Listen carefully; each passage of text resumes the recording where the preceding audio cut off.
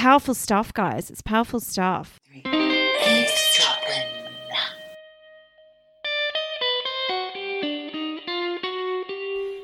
Well, hello, Michelle. Hello, Geordie. Look at you looking sexy today. Thanks. Sexy. Little one shoulder. What do they call it? Cold shoulder number. I've got the cold shoulder for you, Michelle. Welcome to Eavesdropping. People who are eavesdropping, welcome. Well, she's Geordie. I'm Michelle. Welcome. And you're listening in. Yes. So if you've got any complaints, then don't be such an eavesdropper, although do. I'm always giving mixed messages, aren't I? You always are, but that's life. Life is full of mixed messages. That's right. What mixed messages have you had this week, Michelle?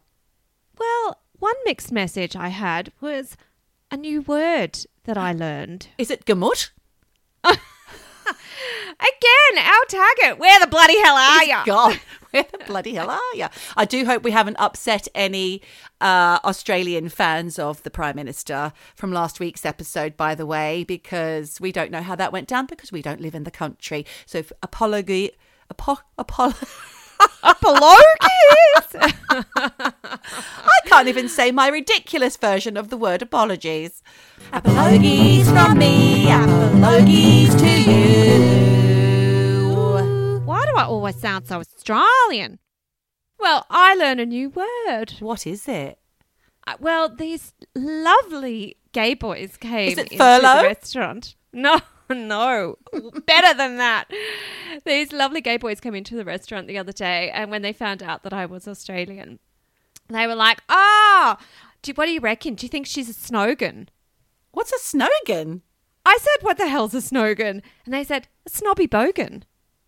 That's what you are, Michelle. They've hit the nail on the head. I said, you're out of your little fucking minds. I'm not a snobby bogan. Where are they from? You? Well, they were Swiss, but they'd been living in Sydney. Anyway. So they knew about the snogans. I would have thought a snogan would be a bogan in the Alps.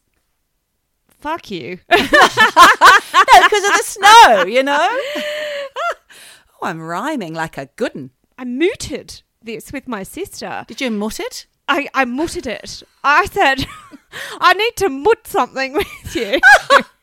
What does even moot mean? I don't know. That's it's a moot point. Jinx. But I did. I mooted the snogan with her, and she said, fuck, I've never heard that before. But off the top of her head, she could list 10 people she knew who fit right into that snogan category. So there you go.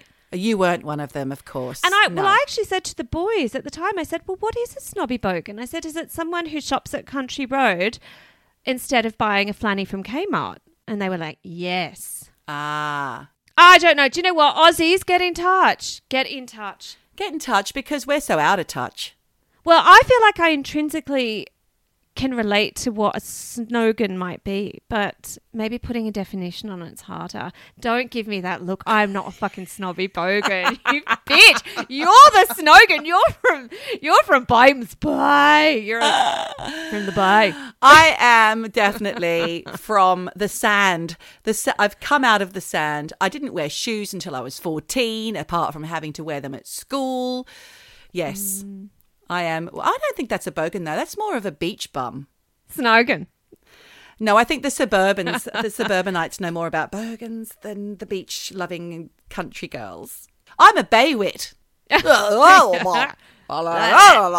Anyway, look, moving forward. I also heard from Jen. Oh, Jen. Yes, she was a bit distressed about the cat killing episode. Right. Yeah, lots of trigger warnings there. Although your husband had a little... He had an issue with your poo camp story. He said we would have lost a lot of listeners. Yeah, he said that needed a massive trigger warning. And I think one friend of ours, Mrs. Hannah Huggis of Surrey, she said she wasn't prepared. I think she had a mouthful of food or something at the moment. It was a juice dropper. She quite literally dropped her juice. Well, Jen was a bit upset by the cat killing story, as you would be. Any cat lover would have been of course mortified and horrified by that story. But she interestingly sent me a link, which I couldn't actually read because it was to a Canberra Times article, and if you're not a subscriber, a paid subscriber to the Canberra Times, you can't actually read the article. So I did get the gist of the story, though, which was basically in Canberra, there is a cat shooter. Hang on. There is a suburb in Canberra called Canberra, which is confusing. Kambah. Yes. Canberra. Not Canberra, No. but without the R. Yeah. It's Canberra. There's a cat shooter. Oh, no. Shooter? Yeah, there's a picture of, I think it was Winky, who had, weirdly, just one eye now because the other eye got shot off. Oh, you bastard. He survived, but... That's very Bush Creek. What's it called? Wolf Creek. I don't like that. But there was also, in Garran, there is Another suburb. another suburb. Yeah, it says a cat killer. So look, and this was as recently as the 21st of June. So really just a few weeks ago. So people, lock up your cats. Lock up your cats. And also, if you have any suspicions that somebody in your family or circle of friends is harming animals, you do good to maybe look into it, report it. Yeah. Because those people need help, not just the animals that are at risk here. Yeah, I think the RSPCA they're involved, but like you say, The police need to be involved as well. starts with cats, ends with people. Yeah. Sometimes. Anyway, there we go. Don't want to alarm you. Jesus. Everyone's Sheesh. now on high alert. Michelle, let's change the subject. Awkward. What are we talking about today, please? Well, I thought we were talking about psychic detectives. Oh, I believe we are. Are we? All right. Well, there you go. Well, I'd spoken to you earlier in the week telling you I had a few cases, but That's right. I actually scrapped them all and went with a whole new one. Oh my God, what, at last minute? Last minute, because honestly, I have dug deep on the internet. I have found so many cases of psychics helping police to solve crimes. And, Wow. we are going back, to the 80s, to the 90s. But today I actually decided to talk about this one case from 2004. Can I just say quickly, though, that we have already done psychic investigations and psychic detectives. We did that probably, I can't remember what number We've done episode that 2 was. episodes. Right. So because people love them, we've got more. There's more to tell. There is. And this particular theme will run and run because, like I said, I have found so many cases. And to me, it's amazing. Yeah. It is amazing. Gosh, I'm so sorry. I should really have looked up which episodes they are, but Doesn't I will matter. link to those episodes in the show notes. There's an amazing guy called Dennis McKenzie, isn't there, who helped solve the Soham murder case. And he's quite spectacular. Yes, and we did have actually a YouTube eavesdropper get in touch saying she, because of our episode, went and had a psychic reading with Dennis. With him, So, yeah. so, look, it's powerful stuff, guys. It's powerful stuff. But yeah, this is our 3rd episode on psychic detectives. And look, for me, I felt this case was super interesting because in most instances, it's the family or the police that are reaching out to psychics to help them locate either missing persons or, help with murder investigations. But this time, it was the spirit, the ghost of a murdered woman who got in touch with the psychic. Wow. And she asked this psychic through visions and dreams to help her bones be discovered. Oh my God, that sounds like that book, The Bone Collector. No. I've never read it. No, it's not called that anyway, so don't scrap that. It's the one about the little girl. They're all about a little girl. Stanley or a little... Tucci's in it. Oh my God. I can't remember. It's gone. Okay, well, look, you hold that thought. Get back to us hold on that, it. because the reason I scrapped the other stories in favour of this one, because for me, this is really like a bit of a twist on the usual psychic detective I like cases. it already, Michelle. Yes, well, hold on to your hats. So this is the case of Ashley Howley. So, like I said, 2004. We're going back to June 16, when 20-year-old Ashley Howley from Columbus, Ohio, they're all all in America. I always feel bad for those poor Americans. Anyway. The Lovely Bones. It's just come to me. The Lovely The Bones. Lovely Bones. That's okay. I've read that. Saoirse Ronan is in it. I've read the book, haven't seen the film. Do Okay. you know what? There are shades of that in this. Okay. Tell us a story, Mish. Sorry, I keep interrupting. No. Okay. 16th of June, 2004. 20-year-old Ashley Howley from Columbus, Ohio. She called the police to report that her ex-boyfriend, Robert McMichael II, don't know why that's important, but we're just going to call him Robert from now on. Okay. She rang the police to tell them that he'd assaulted her. And look, I'm not sure if the police went round to her flat when she called or if she just rang in the assault and they just took details over the phone. But either way, the next day, Ashley went missing. So the police did some minor investigation from what I could gather when I was investigating this case. After she had been reported missing, went and took a look at her apartment and they discovered that her car had been abandoned in a parking lot near her apartment. Uh-oh.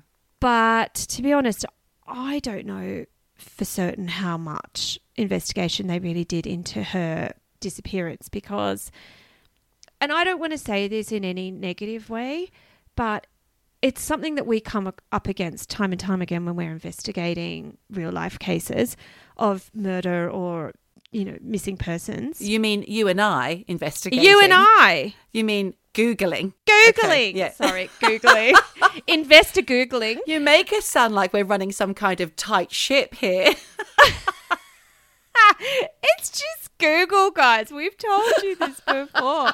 So when we were in Googling, when we've been looking at cases before, it seems like this is a theme that women who are, sex workers or strippers, they don't really get their cases looked at properly. And No. look, Ashley was a stripper in a local bar, and this is why. Look, and I don't know this for certain, but there has been speculation on the internet that because she was a stripper, it kind of lowered the level of interest that police took in her case. All right. Well, we can only speculate on that, but there has been anecdotal and recorded evidence. There's in been the past. speculation. Yeah. So That can anyway, be the case. Aside from that, what's for sure is that pretty quickly Ashley's case went cold because aside from her ex, Robert, there weren't actually any real leads to chase as to where she might be. So as time went on, I think the police kind of figured out that foul play was probably a factor in her disappearance and that Ashley was probably dead. And for a year and a half, the case came to pretty much a standstill, with police being no closer to finding her or the presumed killer. Right. Until one night, a woman called Christy Robinette in Michigan. And look, I looked this up because I didn't know where Michigan was in relation to Ohio, but it's the next state to Ohio, which sounds close, but it's like, Those states are big. yeah, it's like at least 900 kilometres away, which is what, Sydney to Canberra? Yeah. No, Canberra to Melbourne. Canberra to Melbourne. That's a 5-hour drive. Yeah, so or more. More. It's like 8 hours. So it's far. But anyway, so this woman, Christy Robinette, who I might add is actually a psychic, she was woken up in the middle of the night by a ghost in her bedroom who told her that she'd been murdered and that she needed somebody to help her lead the police to where her body was. At this point, apparently the ghost did not reveal her name and her message was pretty jumbled. And this ghost only gave Christy a few bits of information in this first vision. But it was a really sharp vision, and Christy saw the face of this pretty young blonde girl with brown eyes really clearly. So she thought, fuck, I've got to do something about this. So what do? You get on the internet. That's what you do. Google. I wasn't quite sure if that's what you did, but now I know that's what you do. So she got on the net and she started Googling, and she apparently Googled things like young blonde girl missing. And I think there were also some details which I haven't found, but she also popped those into the internet, details that the ghost had given her when in that vision. She eventually came across this news report from another state with an image of a young blonde girl who was missing, and she thought, that's it, that's the girl from the vision. And finally, she had a name for her ghost, and it was Ashley Howley. Wow. So Christy called the police and told them about her vision. Vision? It's a vision. It's not a vision. It's a No, vision. it's not a vision. Which in this instance, like I said, this first vision was quite vague, but she was apparently able to describe the clothes that Ashley had been wearing on the night she disappeared. And police, Oh my God. started taking Christy Hang on. seriously. They hadn't advertised No, that. they had not Right, released that information. So the police actually put Christy in touch with Ashley's family. And over the next few months, Ashley repeatedly came to Christy in visions and dreams with new clues and bits of info about her disappearance and her murder. But apparently, like I said, Ashley wasn't good at communicating clearly where she was or who killed her.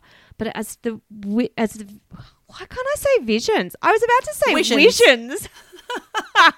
Anyway, as the visions went on, Christy felt that she was getting like stronger clues and the info was getting more coherent. So eventually she felt that Ashley's body was in this particular place. So Christy called Ashley's cousin Kerry Combs and said, look, let's go to Three Creeks National Park, which is in Ohio, because I have a feeling that's where Ashley's body is. I'm getting nervous here, Michelle, because I don't want her to do this without the police being involved, because we know what happens when you turn up to crime scenes when you're they point the finger at you. They point the and finger say, at you. Yeah. So, like I said, Christy had this really strong intuition about the park. She didn't take the police. She only took Kerry, right? And she felt pretty confident that, she was going to find Ashley, but she wanted to go into the park on her own. So she actually made Kerry stay at the entrance to the park and said, listen, don't come in with me. And in fact, when she was in the park searching for the body, a ranger came up to her and was like, what the bloody hell are you doing? He didn't say it like that. But anyway, the ranger came up. Could I ask you what the hell you think you're doing? I think that's probably more how it went. But what the hell do you... No, sorry. Carry on. So she turned to the ranger and said, I'm actually looking for a dead body. And the ranger went, all right, let me help you. Okay. So two hands are better than one. Two eyes, two sets of eyes. Yeah, so he escorted her around the park. And look, thing was that Christy started having all these visions of other people who had died in that park. Oh, no. Yeah, Oh, no. really full on. And other murder victims. But Oh, God. she didn't see Ashley. And when she looked at the trees in the park, she realised she was in the wrong place because Ashley had spoken to her and said, there are light-coloured pine trees. And she said to the ranger, where are the light-coloured pine trees in the park? And he said, there aren't any. There aren't any in this park. And she thought, fuck, I'm in the wrong place. So she went back to where Kerry was waiting for her and said, I'm so sorry. I've let you down. This is the wrong place. Ashley's not here. And she started crying. Kerry started crying. The ranger was really upset. And Christy said that she just cried in the car the whole way home. Oh. She felt like she failed everyone. But then a few weeks later, one morning, when Christy was taking a shower, she heard weird noises in the bathroom and this whispering that was saying, murder, murder. And she felt really freaked out, and she got out of the shower and there was Ashley in this super clear vision. Oof. And she was crying. Ashley was crying. And she kept saying over and over, I just wanted to be loved. I just wanted to be loved. Yeah, it's really, really sad. She then at that point gave Christy more clues about where her body was. And she said to Christy it was her ex-boyfriend, Robert, who had murdered her. And finally, Christy felt like she had enough information to lead police and the family, including Kerry, to where Ashley's body was, which she, this time around, got Kerry and the police and led them to Robert's father's house. Ooh. Yeah. But she said the body was not at Robert's father's house. It was near a thicket of light-coloured pine trees. Right. And she took them to this spot where she said her body's here. Her body, and like she gave like within a few meters, My goodness. the body is here. But the thing was, the body was on the property of Robert's father's neighbour. Oh. And the police thought, well, this is private property. We can't dig it up. And this psychic already had one failed attempt in that park. Right. Yeah. So But that wasn't not documented by the police at that point, right? apparently it was. Apparently it was. And the thing was that, yeah, because she'd had that sort of, failed attempt at the Three Creeks National Park. Yeah, it turns out the police were not prepared to get a warrant to dig up this area that she had said. But what they did do was they got some sniffer dogs on the case and sort of got these dogs on, because I guess that's a little easier to get some dogs a bit loose rather than, having to alert people and get warrants and whatnot. But the thing is that Christie's tip didn't really turn up anything, because the sniffer dogs were let loose and they found no trace of her scent. So unfortunately, it all came to a dead end. And mind you, this was about 2 years after. So this was 2006, right? Fast forward to 2008, when a so-called friend of Robert's, his name was Garrett Kalish. And look, I searched on the internet. I couldn't find out what his crimes were, but as part of a plea deal to get a lower sentence, he said to police, listen, I know where Ashley's body is because Robert killed her, and I can tell you exactly where the body is. Oh. And lo and behold, he directed them to the property next door to Robert's dad's house, near a thicket of light-coloured pine trees in the exact spot that Christie had told the body was. But why hadn't the dog smelt it? Well, thing is, Robert had killed Ashley, buried her in a shallow grave, and then poured quickset concrete over her body, which meant the dogs could not have any scent of her. And mind you, this was 2 years after. So they did not find her body. The dogs couldn't find her body because the concrete had been poured over her. So basically, Christie was fucking boom, bam, straight on it all along. She was right. Wow. And they then got a warrant to excavate that site, and they found her remains. And basically, Robert went to trial. And he pleaded guilty. Oh, because I was a little concerned it might have been the other guy for a minute there. No, well, it turns out the other Garrett. guy, Garrett, died 3 weeks later from a drug overdose. So good timing. He luckily gave the info to the police. But yeah, Christie was right on it. And Robert pleaded guilty. Yes, he pleaded guilty to the murder and received 3 life sentences. You want to know why? No. Yes, I do know why, but I don't know why. Why is it? Because he also confessed to murdering his mother by strangling her to death, and to killing his mother's boyfriend by beating him to death with a shovel. So, dude was fucking sicko. He was just a sicko who killed Ashley, killed his mother, killed the mother's boyfriend. Why wasn't he on the radar? These 2 people connected to him, 3 people have gone missing or turned up dead. Yeah, and he was on their radar, and this all happened apparently. I was trying to read courtroom transcripts and things. So that's real investigation, Michelle. That's not just Googling, that's real. Yeah. Oh, it's in Googling because, it's all online. But so apparently Robert was first charged with the murders of his mother and the boyfriend.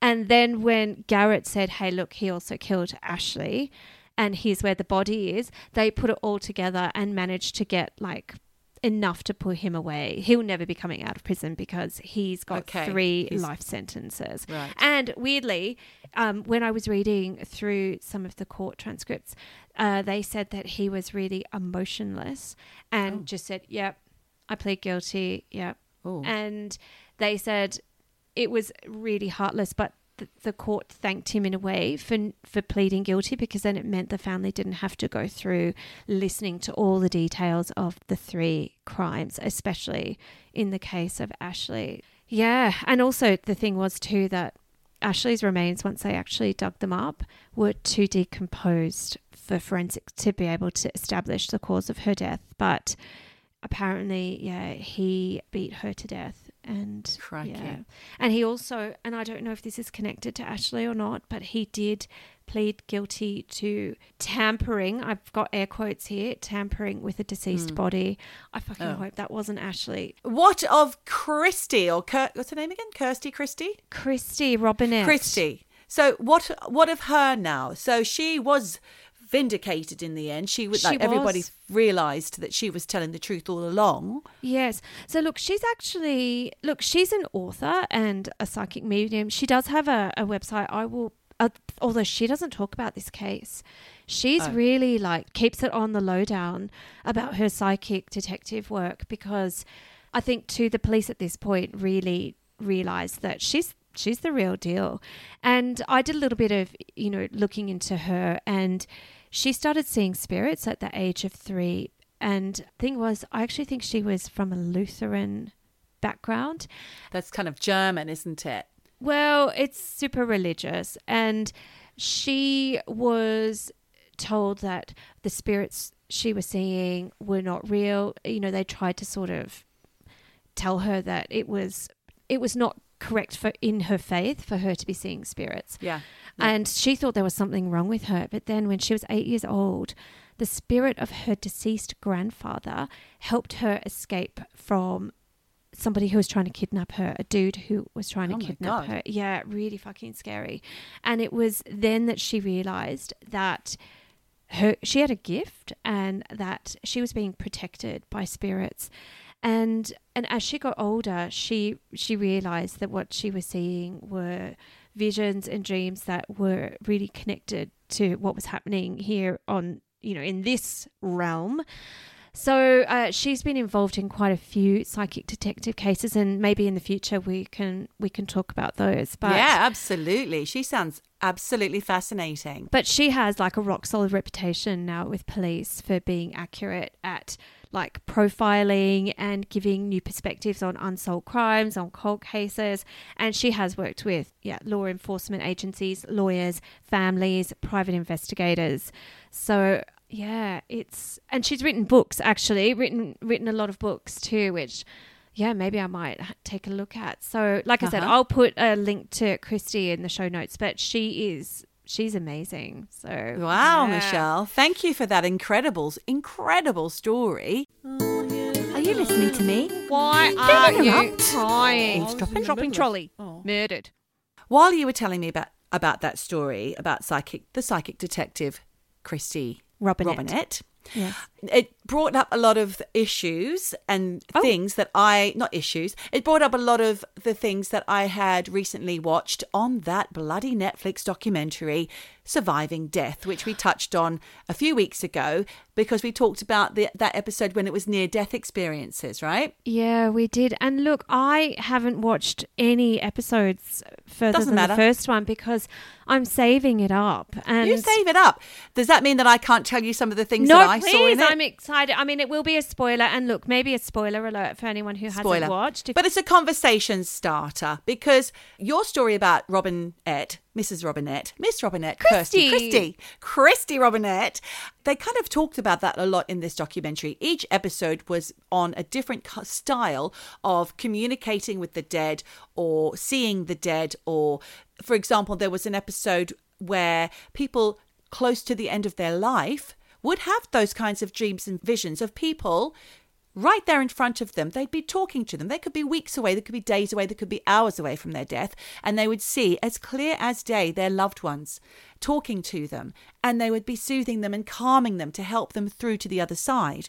There's also another episode about loved ones sending messages back from the dead, right? Wow. Have you ever had an elderly relative or somebody in your life who has said, or you've said together, when you die, will you show me a sign that you're okay? And had a response? Because I remember having that conversation with my nana. Okay, what did your nana say? She said, I'll always make sure I'll let you know. I'm on the other side. I'm always going to look after you. I'm always watching over you. She'd say things like that. And I was always little and young when she was, when she died, I was about 20. I was in my 20s. But yeah, I don't know if I ever got any messages. But I do know that I had a sister who passed away. I didn't grow up with her. But when she died, some family members who were at her funeral were surrounded by butterflies. Yeah. And that was them feeling like they'd had a message. Well, I haven't, but actually Jen did. And I hope I get this story right, because apparently I've got a few things wrong in recent times. Yeah. Jen got a bit upset with the last episode where I said Soz Jen. the hungy was in the backyard. It was apparently in Girralang, which is another suburb of Canberra. But anyway, Okay. Apologis. But so Jen, if I get this wrong, sorry. But I believe, if my memory serves me correctly, when my dad died, and look, my parents were not together when he died, but I think that when he died, Mum had said something like, "Oh, Fred, just give me a sign to let me know you're all right on the other side." And the day after he died, she was out in the backyard hanging the washing, and this butterfly circled around her and landed on her shoulder. And she thought, "Oh, all right, Fred. Yep, you're all right. Wow. All right then, safe travels. Hope you're at peace." And Mum felt quite comforted by that. Yeah. So Yeah. I wonder if there is something about butterflies and that kind There of is. thing. They say Okay. that there is Really? butterflies are one, yeah, absolutely, and birds and things like that. Now, in the episode, I'm not going to go into great detail about that because I have something else to tell you. But in the meantime, I just want to quickly tell you this bit, which was there was a woman and her sister. Their mother was close to death, and they said, "Mum, when you pass over, send us a cardinal, which is a bright red bird." This is in America, so the bird is from I think Brazil or somewhere. It's a South American bird or something. So very specific bird. Yes, Okay. but I think they're quite common in the States. I don't think we have them in Europe and the UK. But anyway, then there was a video on this episode of the woman and her sister with the bird because it had smacked into their window. They came out and said, "Oh my God, this is our message." They picked it up, dusted it off. So they're holding this bird and they're videoing it, the two women, the sisters. And then they're saying, "This was a message from our mother. And here she is, but thank you, birdie." And I kind of let the bird go. That was enough for them. Yeah. The bird fucking did a 360 and came and landed back on the sister's shoulder. Would not leave. Oh my God. Oh my God. I know. And that was very emotional. I have to say, I shed a tear. Tear. But what I wanted to tell you today is not exactly psychic detective. So apologies if I veered off topic, but it is about communicating with spirits. Okay. I've called it Spirits in the Material World because I am a Police fan. We are spirits in the material world. I That's love it. that song. It's a great song. So this is episode 5, Seeing Dead People. John Huckett, that's what it was called, Seeing Dead People. Okay. John Huckett, there's a guy who moved to a house in LA in the mid-80s, and he knew from the start that there was an unusual energy in the house. For example, he would go into some parts of it and he'd feel like he was being sunburnt, or he'd feel prickles all over his body top to toe, or his hair would stand on, feel like his hair was... He just knew there was some odd energies in the house. Yep. He doesn't explain whether or not he was a believer in that kind of thing. Who knows what his background is? I only know what I saw on the doc, and that it was just him describing this event. He needs Becca Bourne to go in and do a little saging. She needs to go and scrub or rub. What did they do? Rub the sage. You have to burn the sage and rub it. It's like smudging. Smudge, a smudge, a Yes. rudge, a mudge. Okay. Needs Becca Bourne in there. Well, John didn't get Becca Bourne in. It was 1991. She had other other things to do at that time. Anyway, he received for Christmas that year a Polaroid camera from his dad. I love those. They're great, aren't they? One day, John was in his house when his bathroom door just inexplicably opened. This was really weird because, number one, there was no one else in the house with him. And number two, to get that door open, you needed to lift a rug, and you could see underneath the rug there was all this marked floorboards because it was kind of raised up a little bit there. You had to really yank it back. Mm-hmm. So he was like, oh, that is odd. The door doesn't normally just open by itself. So he picked up his camera for whatever reason and he snapped a picture. Okay. On his Polaroid. And what came out in the photo was a large blob of light. So he took a few more and they were all the same. Now, John wrote this off as a practical joke from his dad, who was a bit of a joker. He thought, oh, yeah, this is hilarious. Dad's done something to the film. Okay. That's what's happening here.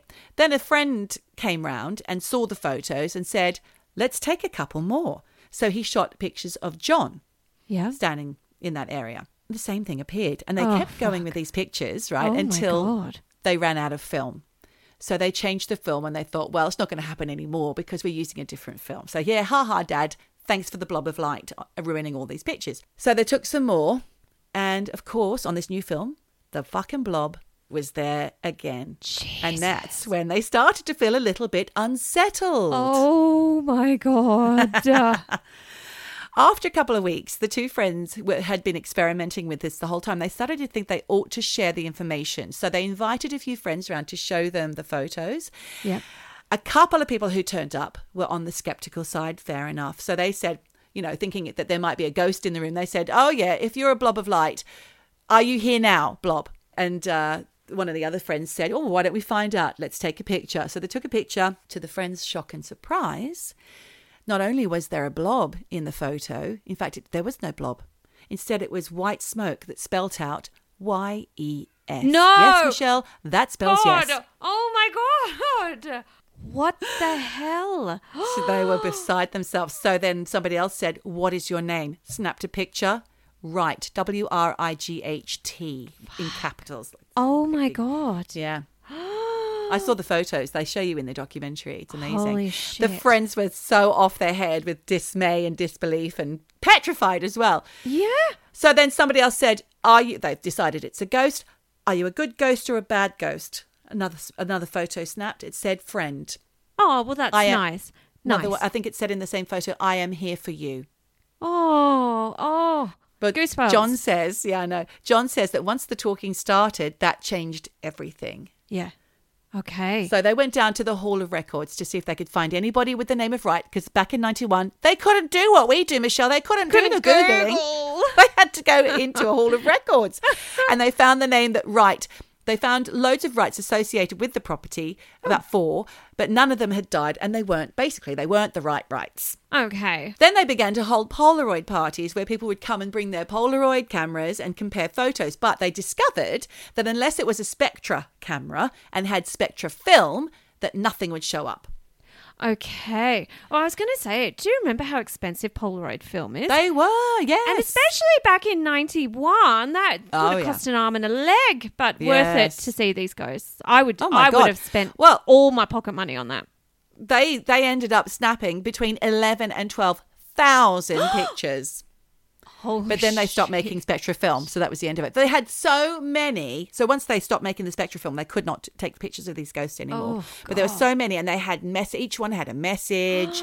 It was insane. Holy shit! You know though that like these Polaroids degrade over time, so I hope they kept them safe. Well, they were there to be seen. You can see them in the documentary. Wow. Anyway, John thinks that it could be the chemical makeup of that specific Spectra film, or it could have been their minds doing it. How their minds can do it, I don't know. How their minds going to do right in white smoke? No, come on. It's a ghost. But some of the messages said things like rethink your beliefs, love is love, anything is possible. These are some of the things. I'm sorry, it sounds like a bad Instagram account with those self-help messages. Think, dream, love, cook with love and laughter. Anyway, that was a really fascinating episode. But then I was drawn to the next episode. Hang on. What was the upshot of that episode? That's it. They ran out of film. They didn't make the film anymore. The end. No. Oh, fuck it. So they never found the right. The right. No, Oh, bloody they didn't. hell. All right. Yeah. But maybe they just overlooked something. Who knows? But then the next episode 6, is about reincarnation, Michelle. Where do you stand on that? Oh, I believe we are just recycled souls. I think we all come back. Yeah. Well, it's very similar to your Abraham Hicks idea in the end, isn't it? Because you said with the Abraham and Esther Hicks thing is that we're all part of this enormous energy, and it kind of bops down, bops back up, bops up and down, and you inhabit different shells, which is your body, and you're learning all the way along. Anyway, this episode was stunning. And again, spoilers. I'm really sorry if you want to watch this. Perhaps you can watch it anyway, just to make sure that I'm telling the truth. But there was a lady called Erica O'Berry, her name is, and her 5-year-old son, Atlas. And at aged about 18 months, that's a year and a half for those who don't do the maths, Atlas would experience night terrors with his eyes open. Now, my daughter used to do that, but I think that was because she had breathing difficulties. It was horrifying. I've never had night terrors, but they sound fucking horrific. awful. And when you've got a child that's screaming like he's in their pain, eyes open too. eyes open, you can't help them. And these things would happen to poor Atlas for up to an hour at a time. The poor mother, Jesus Christ. Yeah. Horrific. So they saw doctors and pediatricians. No one knew what was going on. And then, gradually the night terrors subsided. But at about age 5, one day, Atlas was in the back of his car, the mum's car, staring silently out the window, when suddenly he piped up with, "I miss when my mum took me to the playground." Erica looked at him and said, well, she just thought he was getting a bit confused. So she said, "What, you mean me?" And he said, "No, the other one with the pretty hair." So Erica thought he was just talking nonsense, which 5-year-olds do, let's face it. But eventually Atlas began talking about his other mum. And when asked her name by his mum, Erica, she said it was Washington. But my name was Jalen Robinson and someone killed me. That's what he said. Oh my God. So poor Erica was able to take to the Googling. She Googled the name and found an obituary from a young boy who was murdered in 2005. And his mother's name was Karen Washington. Oh my God. Poor Jalen was from Brooklyn, New York, and had been beaten and suffocated to death by a babysitter in 2005 Jesus Christ. when he was 19 months old. Really sad. This led Erica to do some more Googling, and she eventually found a man called Dr. Jim Tucker, who's a child psychiatrist at the University of Virginia School of Medicine.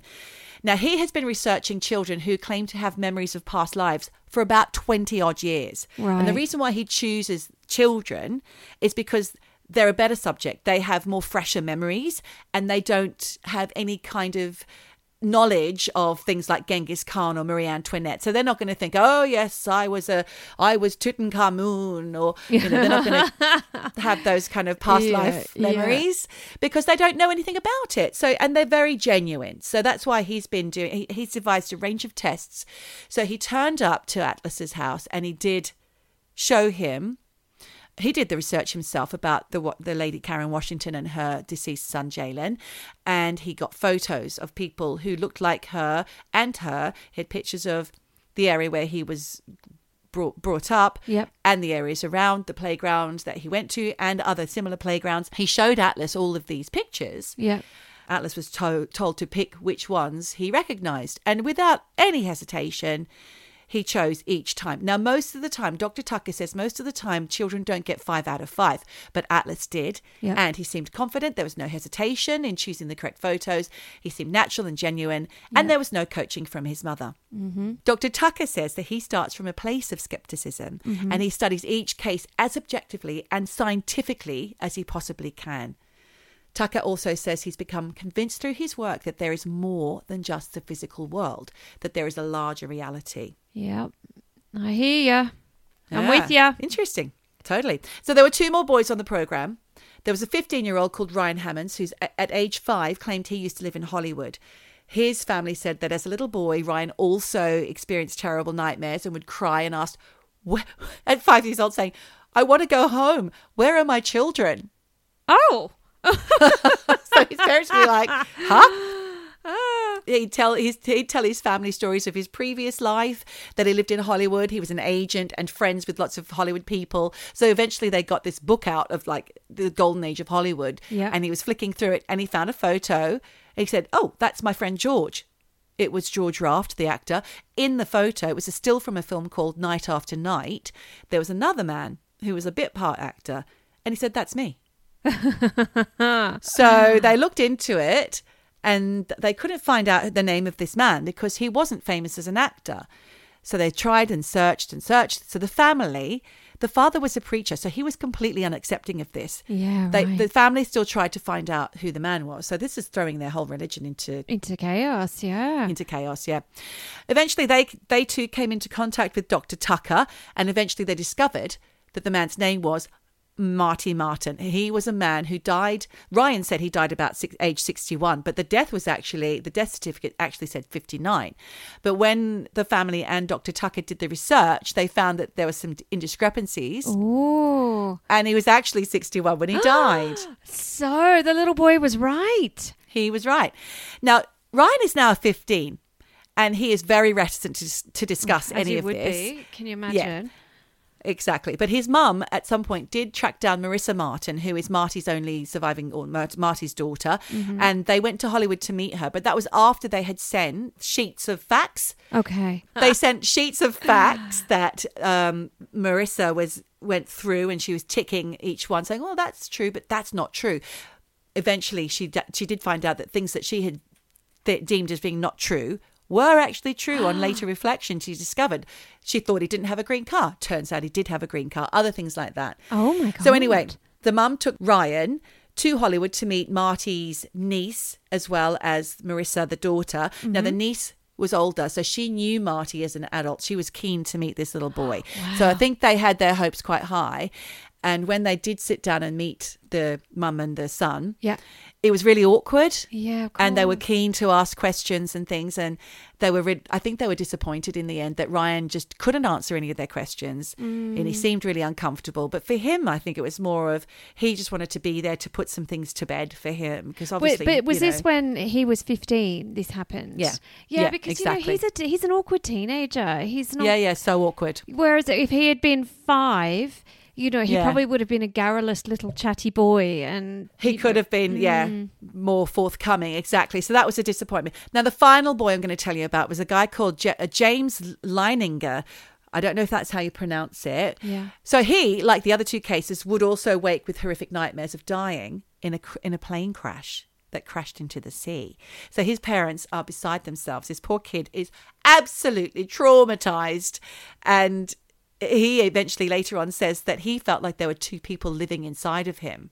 And his parents, also religious, tried their best to understand and discover what was going on. So poor old James, he seemed to know more about planes than any adult that he knew at the age of 5. Yeah. And he would also draw shockingly realistic pictures of war scenes, planes taking off, ships. And he'd be giving the information to his parents. Yeah. His name, where he's from. He'd sign his name James 3. When his mum asked him, why would you say James 3? He said, because I'm the 3rd James. And he told them that he was a pilot in the war, in World War II. Eventually they discovered that he was located in Japan and that he was on a ship called Natoma. Now, when his dad said to him, is that a Japanese ship? He looked at him like he was mad and said, no, it's American. So his dad, who had kept a timeline of all this information, this kid also told his dad how to make napalm bombs as well, age 5. Jesus. Okay. Yeah. So anyway, they did some Googling of their own, and after about 400 hits, they discovered that in 1945, at the Battle of Iwo Jima, there was a squadron where only 1 man had died. And that man was a pilot named James Houston Jr. That makes James the 3rd James. Right. They went to a reunion and they met some of the old squadron. They contacted James's family, his sister, and she felt very strongly that the young James was her brother reincarnated. Wow. So when he was still young, they went to the site of where James Jr. had been killed and had an emotional memorial on a boat where they kind of like spoke about, this is where James Jr. had been killed, etc. And then something, and the little boy, who was only about 6 or 7 or something at the time, he was sobbing his heart out. It was really sad. And eventually, once they got back on dry land, something clicked inside him and he was a normal little boy again. It was like he put the whole thing to bed. But he never got over of that feeling and the dreams that he had and that feeling of fear and dread of the plane going down. Oh my God. In the moments where James II actually died. Holy shit. Do you know what? I'm not sure if this is the same story that I had previously looked into but not talked about on the podcast from a series called The Ghost in My Child. Could be. Now, and there was a little boy, and I'm not sure if it was the same one, who had visions of being in the war and killed in the war, and he would come out with things saying incoming and words that he had never heard before from any adult, and there's no reason, and he would have this sophisticated language, and the parents were really freaked out by it. But I don't know if it's the same one. But it sounds similar, but there are hundreds of children who've experienced this. Like Dr. James Tucker, just look into his research. And like I said, he's coming from a place of science. It's so interesting to hear. I would love to get in touch with this guy and ask him, does he have any other cases? Because he does. Yeah, but I want to talk to him because this to me is fascinating. I hope my sister doesn't get upset about me talking about this, but one of her little girls, when she was born and maybe around 6 months old, our father had just died recently, and my sister said there was this one corner of the room where the little baby would always be looking up and smiling and gurgling and like she was talking to someone. And they were living in this apartment, the one on Dank Street, actually, that we talked about in the last episode. And she said there was absolutely nothing wrong with this buzzer. But when the baby would start sort of gurgling and looking at this corner, the buzzer would go, buzz, buzz, buzz, buzz, buzz, buzz, and start doing all these weird noises. And there was no one down there. There was no one buzzing the buzzer, and just weird things going on. And then that stopped as well. So look, I think children are more maybe an open vessel to accepting either messages or seeing things, because like you said at the beginning, they don't have any preconceived ideas. They don't have any knowledge of history or whatever. They're just very, very open and innocent. So, fuck. Great cases, Geordie. Thank you.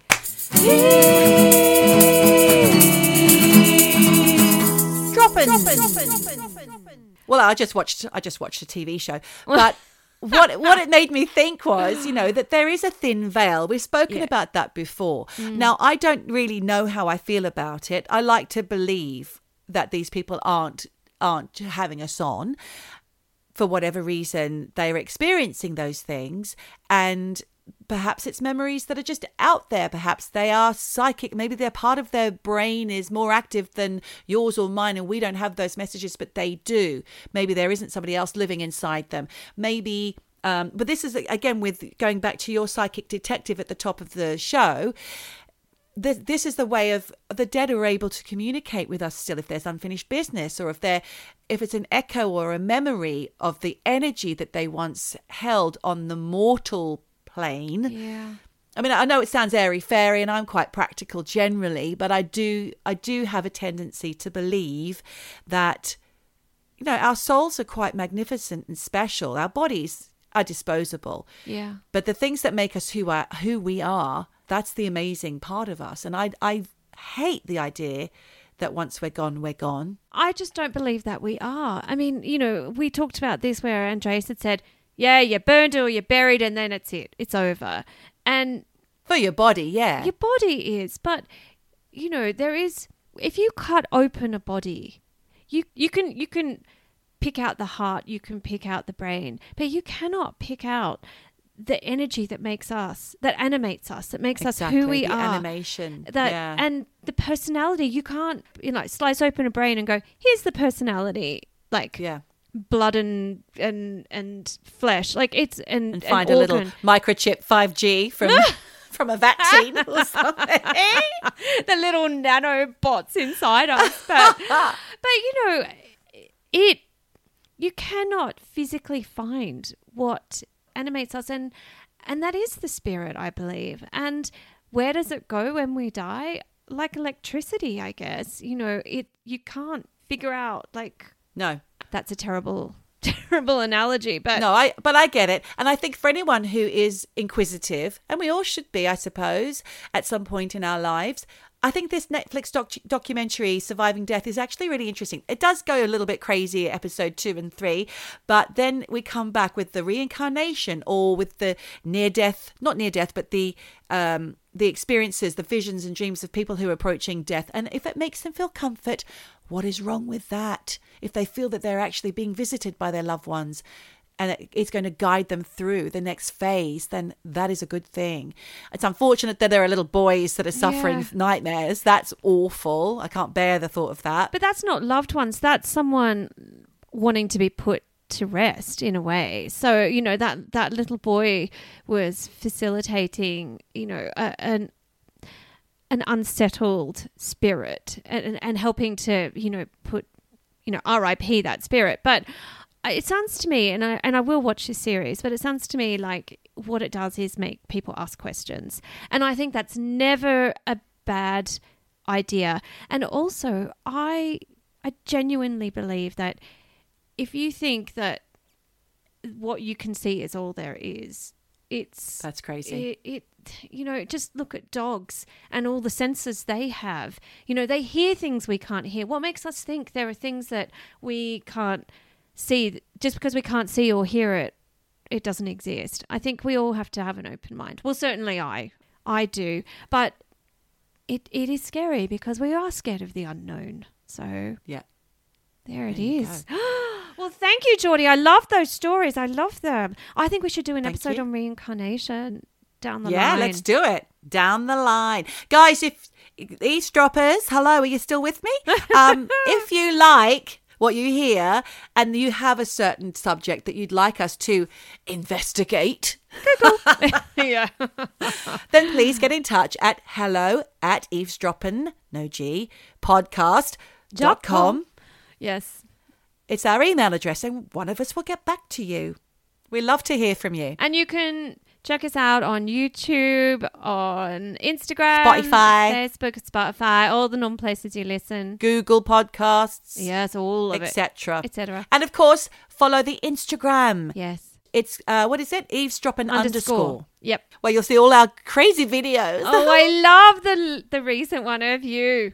What was it? Eavesdropping. Where the bloody hell are you? Well, now it's quite funny because we're both at our day jobs, aren't we? I'm caring for an old man. You're in a restaurant. Yes. I love the fact that I've got a little, certain kind of toilet seat when I'm dropping the kids off at the pool. Dropping the kids off at the pool. Well, that's enough from us. You're Snogan.